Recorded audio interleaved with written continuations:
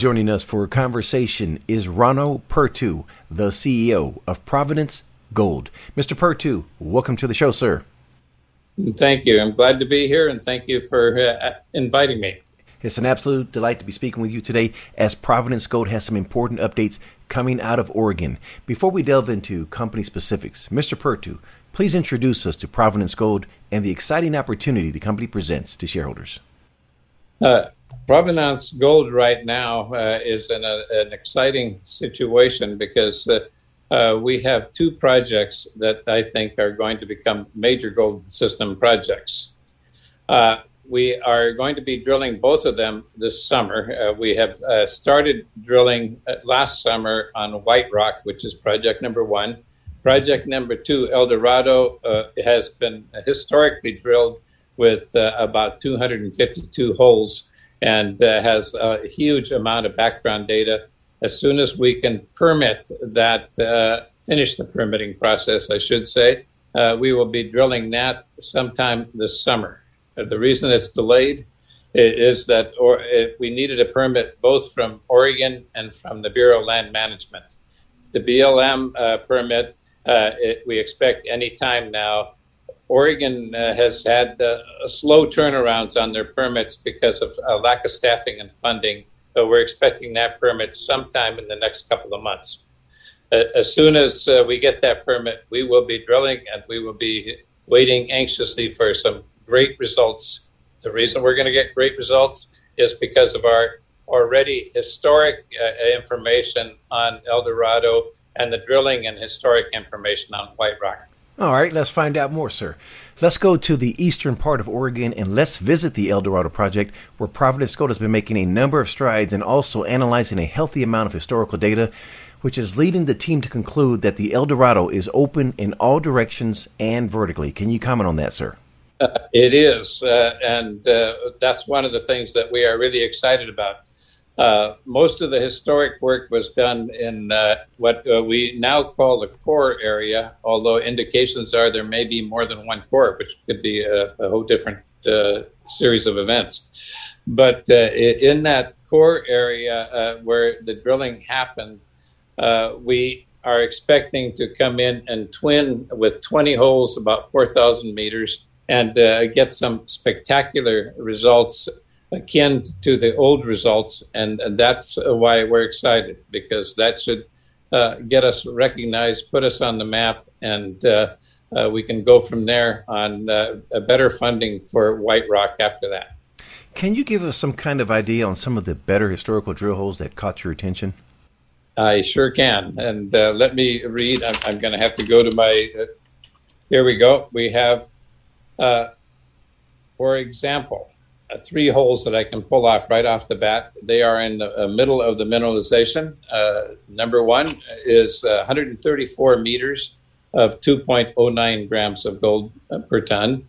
Next one is 71.6 meters of 0.86 grams of gold per ton. And the third one has 2 different zones in it. It has an upper zone that's 92 meters of 1.4 grams and a lower zone of 151 meters of 1.2 grams. Within those high-grade zones, there are some high-grade, what I believe are veins. It was reverse circulation drilling, so we can't confirm that.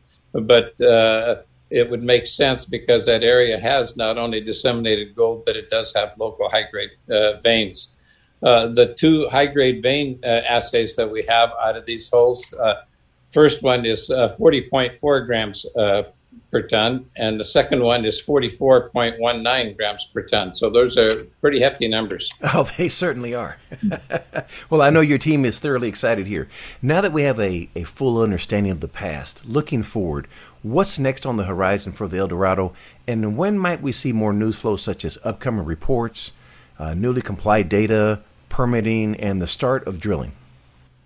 We are putting out a news release here on the background information that we've gained on these projects. One of the items in the background information is that even though it is non-compliant and only covered a part of the resource, Pincock, Allen, and Holt, which was is a very conservative outside engineering firm, did a resource calculation. Although it didn't follow the current rules for 43-101 compliance at the time, it was exceptionally thorough. They did computer modeling of the system. They did pit layouts, the whole package. 760,000 ounces at an average grade of 0.68 grams per ton, which is about 0.022 ounce per ton, which actually is a very good number. It's a better grade than most open pits that are operating today. And that's the key to this value proposition, is we're talking about open pit. Will this round of drilling to confirm historical results allow the company to be able to produce a current 43-101 resource estimate? When we do this drilling, the 20 holes, we are told, should confirm the 150 historic holes and turn that into a reportable resource. And speaking of the White Rock, let's leave Oregon and go to Nevada and visit the White Rock property now. What are the plans there for this year? We are planning on drilling a White Rock late in the summer. And once again, I think we've already mentioned this before, but we want to drill El Dorado first because it has spectacular numbers and it has an established resource that we can confirm.